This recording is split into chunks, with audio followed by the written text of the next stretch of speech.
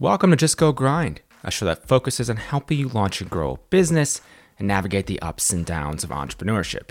I'm your host, Justin Gordon, and in this episode, we have Gary Skolnick, founder and CEO of Neighborhood Sun, a company using community solar to fight climate change. Gary's an experienced entrepreneur. His previous company, he grew to $22 million in revenue. He's been in this clean energy space for quite some time. And in this episode, we go through how Neighborhood Sun came about, how he decided to start this company, some of the regulatory hurdles he's had to overcome to even make this come to fruition, the difficulties in getting the first 100 customers for Neighborhood Sun, how he's gone about the customer acquisition side of things as well in terms of keeping the cost so low. So we got those first 100 customers, but he continues to keep the cost low of customer acquisition, why he decided to do equity crowdfunding through WeFunder and the fundraising process itself and how that's gone for him, and where they look at expansion for Neighborhood Sun, expanding into different markets, and really overall the solar industry and clean energy and where Gary sees this going. As always, these show notes are at justgogrind.com/podcast, and you can support the show by leaving a rating and review over in Apple Podcasts. Without further ado, here is Gary Skolnick, founder and CEO of Neighborhood Sun. Gary, welcome to the show. Thank you, Justin. It's great to be on.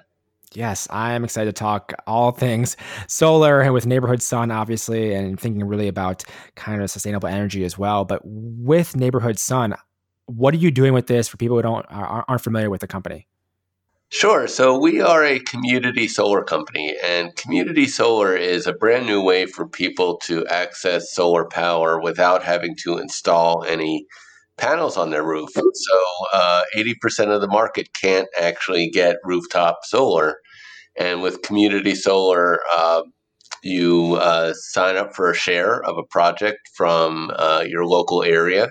And every month, as that project produces power, you get credits directly put on your bill as if you had a system on your roof, but it's all virtual. So we are really excited to be part of this cutting edge space that is available in several states and more every year.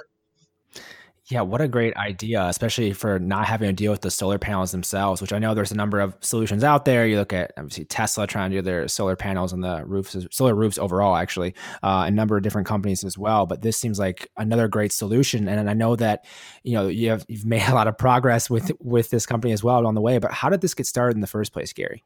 I've been a climate and clean energy activist for about 20 years, either as an advocate working for nonprofits or as an entrepreneur. I view my kind of entrepreneurial side as contributing in the same way as my advocate side. And in about 2015, I worked with an environmental group to pass this legislation in Maryland to allow community solar. And for me, it's the best of both worlds in that it's you're fighting climate change, but you're also supporting local power. So we worked hard to get the legislation passed, and once we got it passed, I was like, hey, this is time for my next adventure. So having run a startup before, this is my second one now, and I decided to start Neighborhood Sun in late 2016. Of course, the thing I didn't realize was that it would take about 2 years for the regulations to be fully developed. So we really got going in the spring of 2018. I want to talk about that actually, because that's a challenge for every business has challenges, but especially in this type of space then as well. Take me through what were some of the difficulties with regulation and getting that passed, the process of that for other entrepreneurs out there who are facing maybe a similar type of situation. Yeah, in the solar and energy space, the biggest bureaucratic or obstacle we face is from the utilities, unfortunately. So I've seen it happen so many times where we pass great legislation and everyone's all pumped and excited and we wrote postcards and we lobbied and we did all this. And then it gets to the regulatory phase and all the activists don't show up, but the utilities are there with teams of lawyers. And it's daunting because the regulators rely on those lawyers from the utilities to help them, and we just don't have a lot in place to counter that. So I'd say that the biggest obstacle is utilities try to make these programs as watered down as possible, and they didn't succeed here in Maryland and in other states as well, because I think there's just such a dynamic in the solar space. For years now, we've had rooftop solar, and it's been exploding. And you've had residential rooftop and commercial rooftop, and then there was utility scale solar. But there hasn't really been solar that is available for people in the low and moderate income category. Yeah, and with community solar, it checks that box. It actually makes solar available for everybody. So there's a very strong political headwind that is helping us, because people don't want to. It's not just another solar thing. This is actually something that is helping more on kind of the social justice side of things as well. So community solar has a lot of support from quarters that maybe didn't support solar before. And so it's hard for the utilities to really gum up the works too much.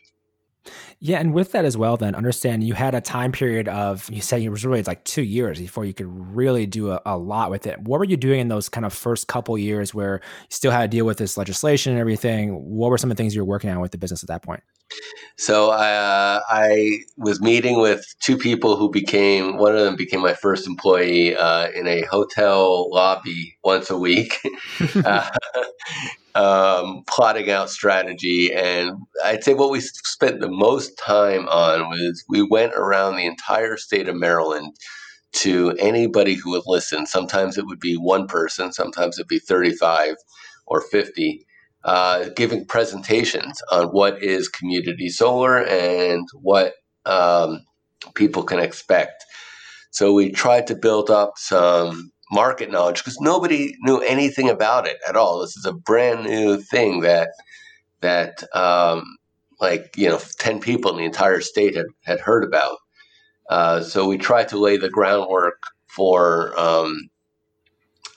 projects when they came, so we would have a ready-made audience, and spent a lot of time just speaking to people. And for a while there, it was great. But then after a while, it became like, okay, when is this actually happening? Because you guys have been talking about it for months. Yeah. So it got a little hairy there, but thankfully, it did eventually come to pass. Yeah, it's like you're spending your time seeding demand, understanding that it's just a matter of time, and that type of thing as well, which is interesting way to go about it, because that's really the main thing you could do at the time, was really kind of seed demand and get people to understand what this was. And then looking at just even your WeFunder page, we can get into that in a second as well. But in 2019, it said that you had fully subscribed 4 major community solar projects with more than 2,000 households. Take me through the first few, like once you had the first project itself and getting the first customers on board for that. Take me through that. How'd that go? Yeah, so this was a fun entrepreneurial story, which teaches you that it's not for the weak at heart, I'd say. So we just spent all this time prepping, and we had a list of thousands of people who seemed to be ready. And we finally had a project ready. And I'll never forget, I had gone away on vacation with my family right after we launched. It was a vacation that was planned well in advance, had to go on it. And I was expecting that when I came back, we would have like 500 people signed up right off the bat, because we had thousands of people on our list. Yeah. And I got back and we had like 5 people signed up. Oh man. And yeah, that was a time where I really wanted to just curl up in a fetal position and say, man, I completely blew it. And we had to take a hard look at what happened. We had all these people ready and they didn't want to sign up. And we realized that it was one thing for people to say yes in theory and concept, I like this, but then quite another for them to actually go onto the website. One of the things about community solar is that you have to provide a second form of payment, because we can't put our charges on the utility bill. So people have to give us, their credit card or bank information, and sign a contract. And then, before they sign the contract, they're like, wait a second, what am I actually signing up for? And so those first 3 months, it was literally begging friends and family, and thankfully we had an amazing partner with the Chesapeake Climate Action Network, which is the best grassroots climate group in the country, and they were phone banking people, and we put out videos where we had to say we said in the videos, we get that this looks fishy.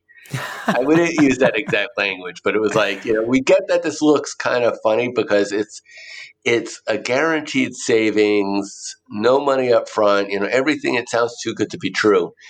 Please just trust us on this one and sign up. And we, thankfully, because, I've got deep roots in Maryland, I've been doing this work for 20 years, we were able to get people to sign up. And once we got those first 100 customers, then it got a lot easier. But those first 100 were the hardest customers I've ever had to get in my life. I love that story, hearing that, because it can be so challenging when you're starting a business, especially acquiring those first few customers. And I've heard a number of stories where people are, one that always stands out, I always mention them, but Cole Zucker was selling light bulbs door to door, basically in San Francisco, to get his business off the ground. And that business he grew into like a $50 or $60 million company. It's just like, it starts in a different way than you ever imagine it's going to, but it's just through pure hustle and just kind of finding a way to make it work. And understanding that you got your first kind of 100 or so people on board. I mean, even with like one of these community solar products, for instance, I mean, how many people can even be like plugged in per se? Well, it depends on the size of the project. So our largest one has 1,100 customers on it, and our smallest one has about 150. I'd say on average, it's about 5 to 750 customers. And with that as well, I know you're in the Maryland area. So how are you looking at the different areas in terms of which ones you want to have projects in? Obviously, there's many you could probably choose from, but I'm curious as to how you're kind of looking at that as well, Gary. Well, from Neighborhood Sun's perspective, we're looking to grow within our region first before we start going more national. So we've just started a project in New Jersey. We're looking at basically the East Coast. Everywhere from Maine down to Virginia is open for community solar. So that's our initial expansion plan. And then we want to get out to the Midwest and West Coast as soon as we can. And one thing too, I saw on, I think it's a WeFunder as well, just the cost to acquire customers, you said was like half of the industry average. How have you been able to go about that and keep the customer acquisition costs low with this as well, Gary? Well, I'm a huge believer in brand. So it starts with putting a lot of effort into building a credible brand. And you can see from my example on the first 100 customers how important it is to have that trust, because we're selling a product that is essentially invisible. And it's new, and it sounds too good to be true. So the first thing is you've got to have a brand that it really walks the walk. So we are a B Corporation with the highest score of a B Corp among any community solar companies. Very transparent, very customer centric, and very credible. And then from that, we're able to work with partners and our existing customers through referrals. So in the partner space, we work with NGOs, a lot of environmental climate groups, faith organizations, and civic groups, some of whom would not ordinarily work with a for-profit business, but because of the kind of company we are, they are willing to work with us. And then referrals, we get about a quarter of our business comes from our customers providing referrals. And that happens because we really engage our customers and try to turn them into the kind of, the brand champions that are out there. And they believe in our mission and they believe in what we're trying to do. With that as well, then, is there a referral program as well? Are you baked into that, or how are you kind of seeing that demand in terms of, encouraging referrals within customers?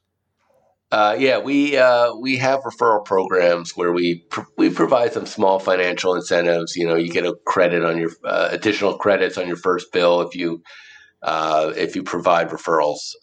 So we do use a referral program.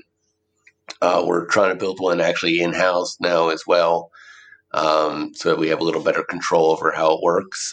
But the financial incentive is definitely important for our customers, but I think it's also just that a lot of the customers who are signing up for us believe in what we're trying to do in terms of fighting climate change and bringing more power to local communities. So they want to kind of brag about it to their friends and listservs that they're part of. Yeah. And that's, to me, my favorite thing when a customer is just like, hey, we're having a community meeting, next Thursday night. Can you come and speak? And that's the best kind of intro we get. Yeah, that's a great way to grow. And I think that's something that a lot of companies can kind of implement as well, with having some type of way of incentivizing referrals, but especially for people who just love what you're doing as well. And I'm part of a number of different kind of affiliate or like referral type of programs with companies that I love what they're doing. I mean, WeFunder is actually an example of that. Mm-hmm. In terms of, I love the way they're supporting entrepreneurs, and I'm happy to kind of, promote them and share them as well with companies that I align with. And to that point as well, like with WeFunder, I know you have a WeFunder campaign, obviously. How did you decide to do equity crowdfunding in the first place, Gary? Oh, well, I am so excited to be doing equity crowdfunding. I can't even tell you because, like I said, this is my second startup. And, for the entrepreneur, you go through the cycle of trying to raise money through VCs. And it's just, certainly there could be a good fit out there for us, but I much prefer what I call the people-powered business model. Yeah. For us, we started with angel investors, and we had about 26 angels who were part of our initial seed round and our post-seed round. Then we advanced to what we call a Series AA, not quite a Series A yet, where we got a couple institutional investors. The Chesapeake Seed Venture Fund out of the University of Maryland, and a group called Galt Power. And then I had been pushing my board all along that I wanted to do a crowdfunding campaign because it just fits with our model. We are trying to democratize energy, trying to bring power to local communities. And here you have a chance to have individuals owning a piece of your company. So it fit everything. But I got to say, the attorneys that we work with for our Series AA and other, I guess, investor types were somewhat discouraging. The usual reasons people say not to do these kind of campaigns. But I pushed along and I said, well, it can at least get us maybe $100,000. It's a nice little additional fundraise. So we got approval from the board, and then we were looking at the various platforms that do it, and WeFunder was just the one that made the most sense for us. First of all, they're also a benefit corps. They support the kind of businesses that the kind of business that we are, and I really liked what they were all about. So we went on WeFunder, and to my shock and surprise, we are closing in rapidly on 500,000 raised, well above the 100,000 that I thought would be like an amazing home run. With that as well, Gary, I mean, what have you done to promote that campaign, or how has that gone for you in terms of the process itself of raising through WeFunder? Well, we started with, I went back to friends and family. So people who couldn't be part of a formal, like a Series AA round, because they're not necessarily accredited investors. Right. could participate in WeFunder because it's open to everybody. And so through our friends and family and some customers, we were able to hit the first $50,000 milestone, which is a really key thing for crowdfunding. Once we did that, then the campaign went live, and we hit our existing customer list by email and also by direct mail piece. And we got an amazing response from our existing customers, which was also heartwarming, not just to get the money, which is obviously very important, but to get the voice of support that like they believe in us. Once we got that kind of groundswell going, the national campaign that WeFunder does started kicking in a little bit.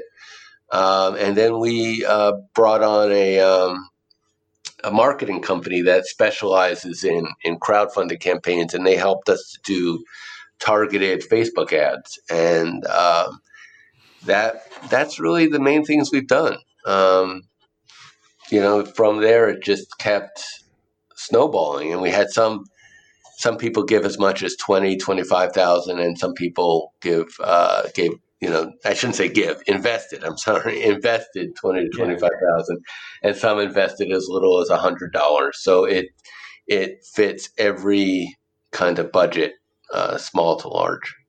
Yeah, and that is one of the interesting things about crowdfunding now. I mean, you can invest typically as minimum of like $100 into companies, and you're owning a piece of that company. I mean, there's a lot of different ways that people have gone about that in terms of what the actual terms are of the investment, and most of them are equity. A small percentage are rev shares or other things like that. But it does allow you to invest in companies that you see as being, whether it be impactful, whether it be that you think they're going to just crush it in the years to come, or you want to support them, and you can own a piece of that company, which is such a cool thing that crowdfunding has allowed now, especially with equity crowdfunding and platforms like WeFunder, has allowed the everyday person to invest in these companies, which I think is just fascinating and so cool that it exists even out there today. And it gives the entrepreneur more freedom.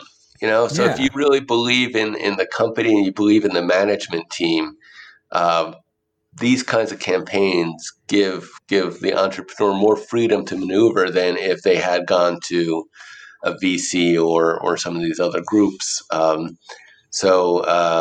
It's really putting your money behind the product in a very strong way.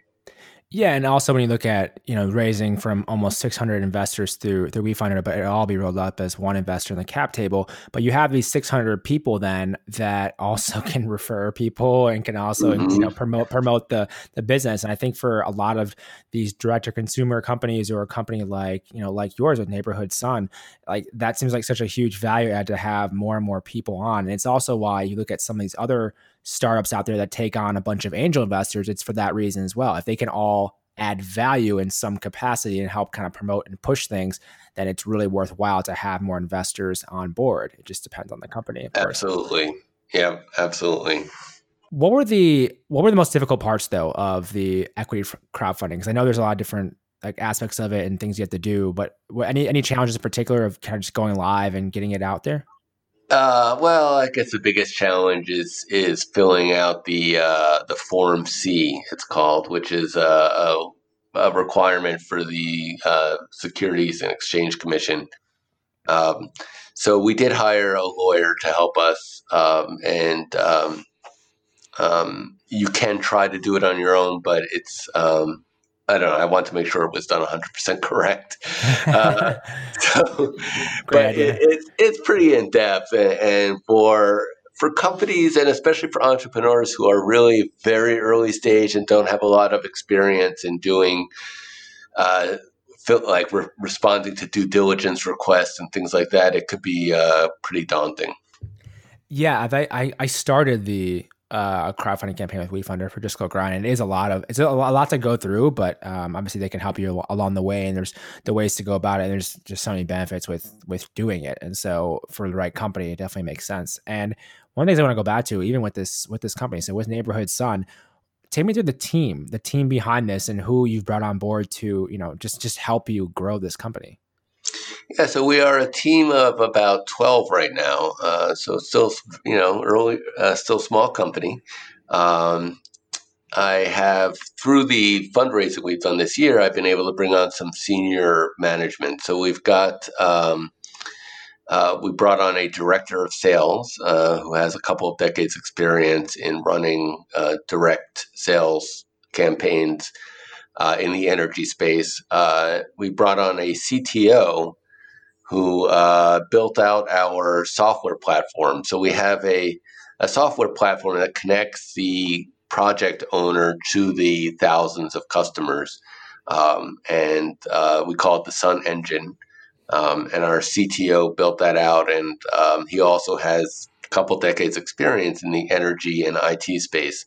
So between the three of us, we have a lot of energy experience, specifically in clean energy, and in IT, sales, and marketing.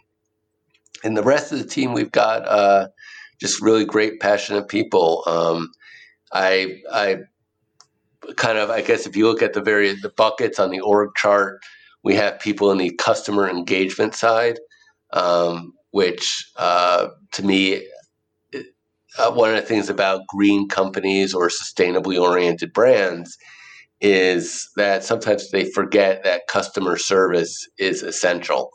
And so we want to prioritize customer service. We call it customer engagement.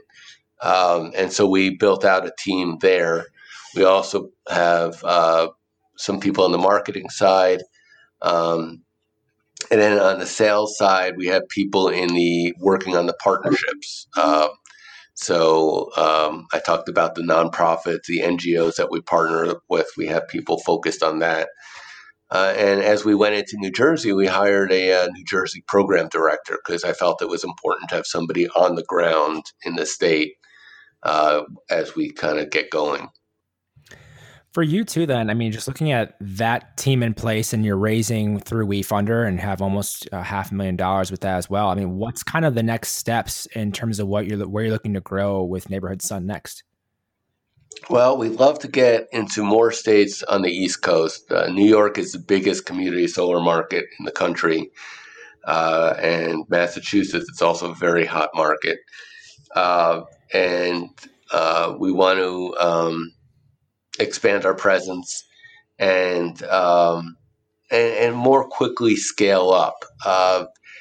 I guess that's also one of the things that entrepreneurs have to think about, right? Is like, how quickly do you want to scale up? Do you want to try the organic growth? And that may be good, but then the market moves so quickly. We don't want to be in a place where we're kind of shut out from opportunities because we didn't grow enough. So we want to use the funds to help us scale up more quickly, because this community solar market right now is like the Wild West. There's a lot of players. There's no dominant player out there, and our theory is that there's going to be consolidation coming in the next few years. So we want to be in a position where when that consolidation happens, we are viewed as perhaps a potential merger or target, or we are the ones doing some of the acquiring. Yeah, and with that too, with that growth, and understand there's a number of different competitors as well within that. I mean, you mentioned brand earlier. How do you think of brand, growing the brand, establishing a brand? I would love to hear more about that side of things, especially in such a competitive market. To me, brand. The thing about brand is it's not necessarily something that money can buy. So when you are in a market where you see some large competitors out there, or you fear that there could be potential large competitors, brand is one of those things that you can build that is very hard to replicate. Yeah, and I've seen that from my previous startup, which was also a green brand. There are companies out there can say that they're green energy companies, but they just don't have the brand equity that my previous company had, or Neighborhood Sun currently has. So the way I view it is, I start by by. I mean, first of all, I guess the one thing to know is I've drunk the Kool-Aid, right? I mean,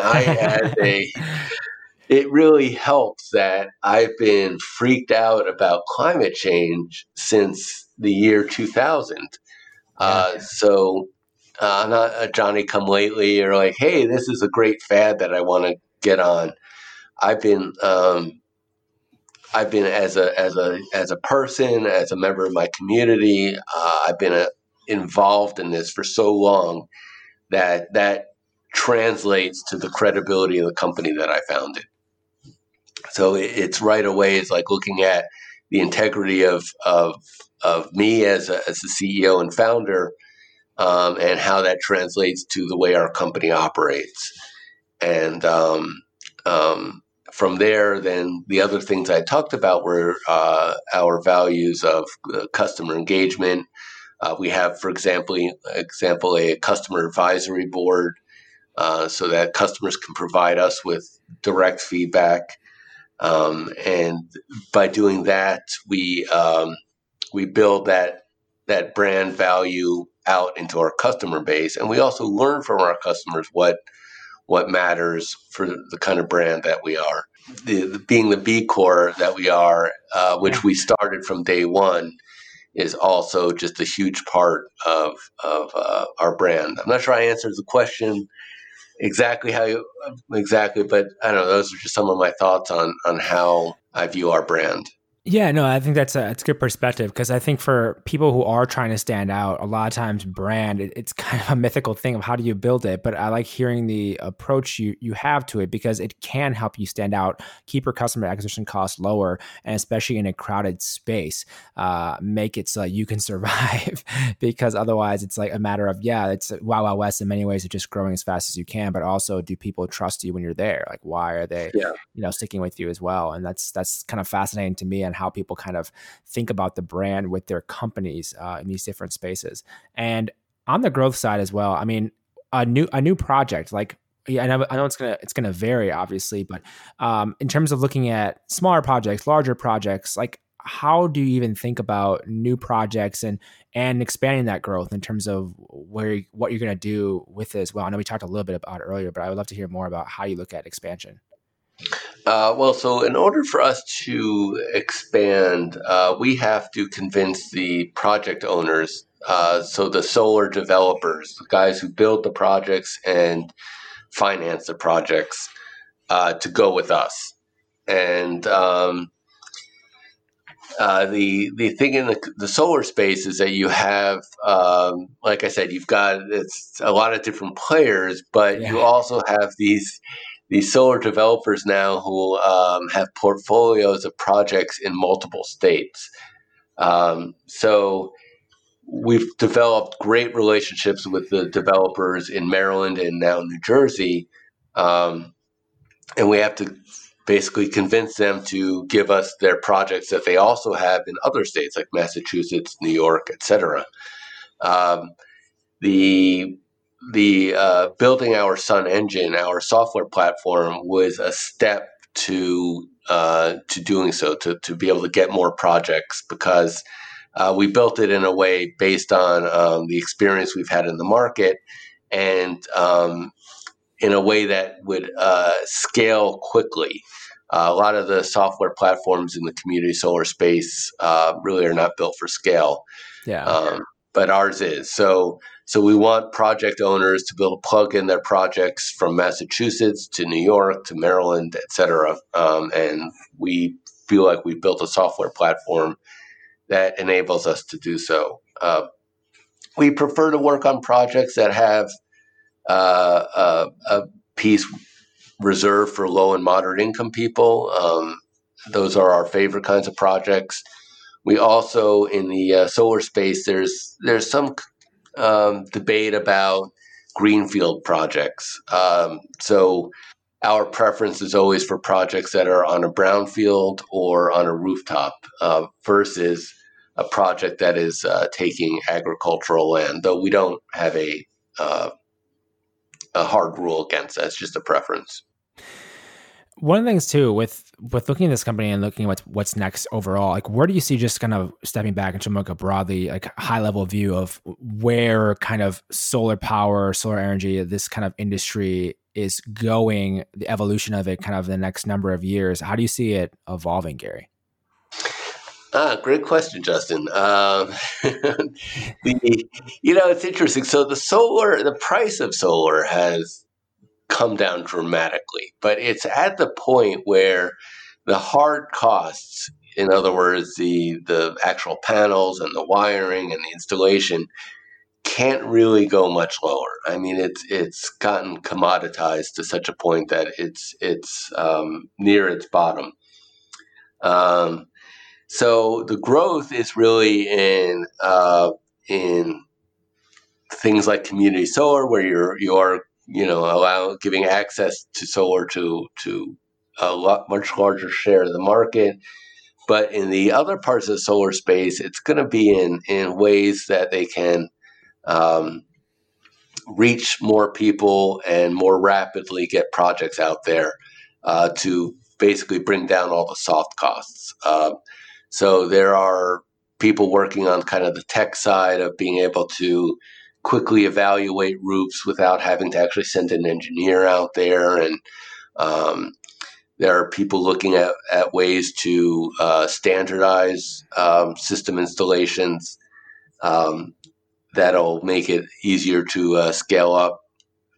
And then the other piece is combining solar with storage. I mean, that's the big holy grail, so to speak. Because when you combine solar with storage and you take away the issue of the fact that the sun's not shining all the time, right? Yeah. So there's a lot of excitement on that the residential level for like home backup. So you would have and Tesla has the Powerwall, but I think that's really just like the early stage. I think there's going to be a lot better product out there, which also not only serves to provide you backup and storage, but it also is great if you have a power outage. And then you've got the large scale storage happening at the actual project site and also at commercial property. So if you have a large office building or something, I think you're going to see a lot more of these large batteries distributed to those buildings. Besides, I mean, obviously you're focused on solar energy, but in terms of clean energy overall, are there any other sources or things you're seeing or things you're thinking about just happen to be in this space as well, like that you think is intriguing at least? I used to do a lot in wind power, I mean, offshore wind has an incredible potential, and it's not exactly a new technology or anything. But believe it or not, it's been over a decade in the making to get some of these large offshore wind projects going off the East Coast, at least in the United States. So when they finally get deployed, that's going to be a game changer. Otherwise, that's the thing, Justin. It's not like there's some magic new technology out there that's going to change everything. Yeah. We already have the technology we need to convert a large amount of our electricity to clean energy. And the most exciting thing will be as we convert our vehicles from gas to electric, then all we have to do is green up our electric grid, which is entirely feasible with our current technology, and we'll have really dramatically reduced our greenhouse gas emissions. One of the things with that, I know we touched on it a little bit earlier, but with that, understand that we have the technology now to do much of this, and a lot of its technicalities, and you mentioned the utilities being essentially fighting this. How do you see that playing out? I mean, just a matter of time before it's like, okay, it just makes way more sense for this to be clean energy. Or like, I'm just curious on your perspective of how do you see that playing out with the whole legislation, regulation, things that go with this as well? Well, I do think we've made a lot of progress in individual states, and the United States energy market is not one market. It's actually 51 if you include the District of Columbia, and I guess 52 if you include Puerto Rico. Yeah. Every state and territory or district has its own energy policy, which is a little crazy in some ways. So some states like California and many states on the East Coast have done an incredible job on putting the policies in place that have just led to an explosion of clean energy and electric vehicles. But I do think at the end of the day, we're going to need national legislation, whether that's a carbon tax or a cap and trade or a cap and dividend, some kind of policy that just sends a very clear signal to the market that the big players have to turn away from fossil fuels and invest more in clean energy. Yeah, it'll be interesting to see how that evolves in the coming years. And obviously, there's been progress made. But if you're an incumbent, clearly you have reasons to stay that way and not having to progress. So it's obviously the fight within that. But change is inevitable. That's how I view it, at least. Yes, it takes work, but it's a matter of time, really, before these things that just make way more sense become kind of the norm, the standard. And obviously, it takes a lot of work to get to that point, though. But one of the last things I'm wondering about is just understanding this is your second kind of startup as well. What have you taken from your first startup in terms of lessons or anything at all that have been helpful along the way for now with Neighborhood Sun? Well, I learned a lot of lessons. My first startup had some successes. We built a solar division that we sold to Solar City. But then we had some failures. I mean, we went out of business because we were hit by this polar vortex in the winter of 2014 in the mid-Atlantic area that sent the wholesale energy market crazy through the roof, and we were not well enough capitalized. So one of the lessons, there's a lot more to that story, including, I guess, one of them is that we had a lead investor who happened to be my partner's uncle, who when the wholesale energy market went through the roof, he had a chance to save the company and to keep us afloat. But he chose not to because he got some very bad advice. The energy experts were telling him that the market was going to calm down and things would get back to normal, and he just kind of panicked.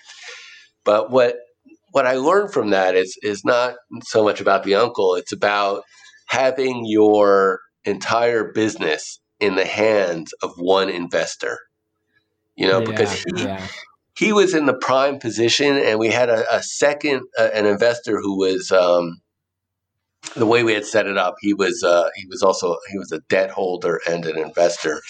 So anything we wanted to do had to get his approval. And we had other investors who had real energy expertise and were telling him to do other things, and he just said no.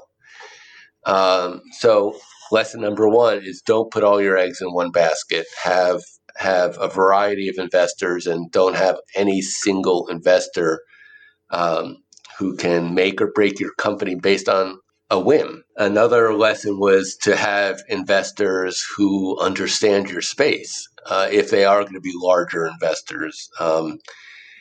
A third one was growing organically has its positives, but it has to be the right kind of business. And so with Neighborhood Sun, we also are not going to just grow organically because we have to have the resources to deal with anything that happens, whether it's competition or some market upheaval.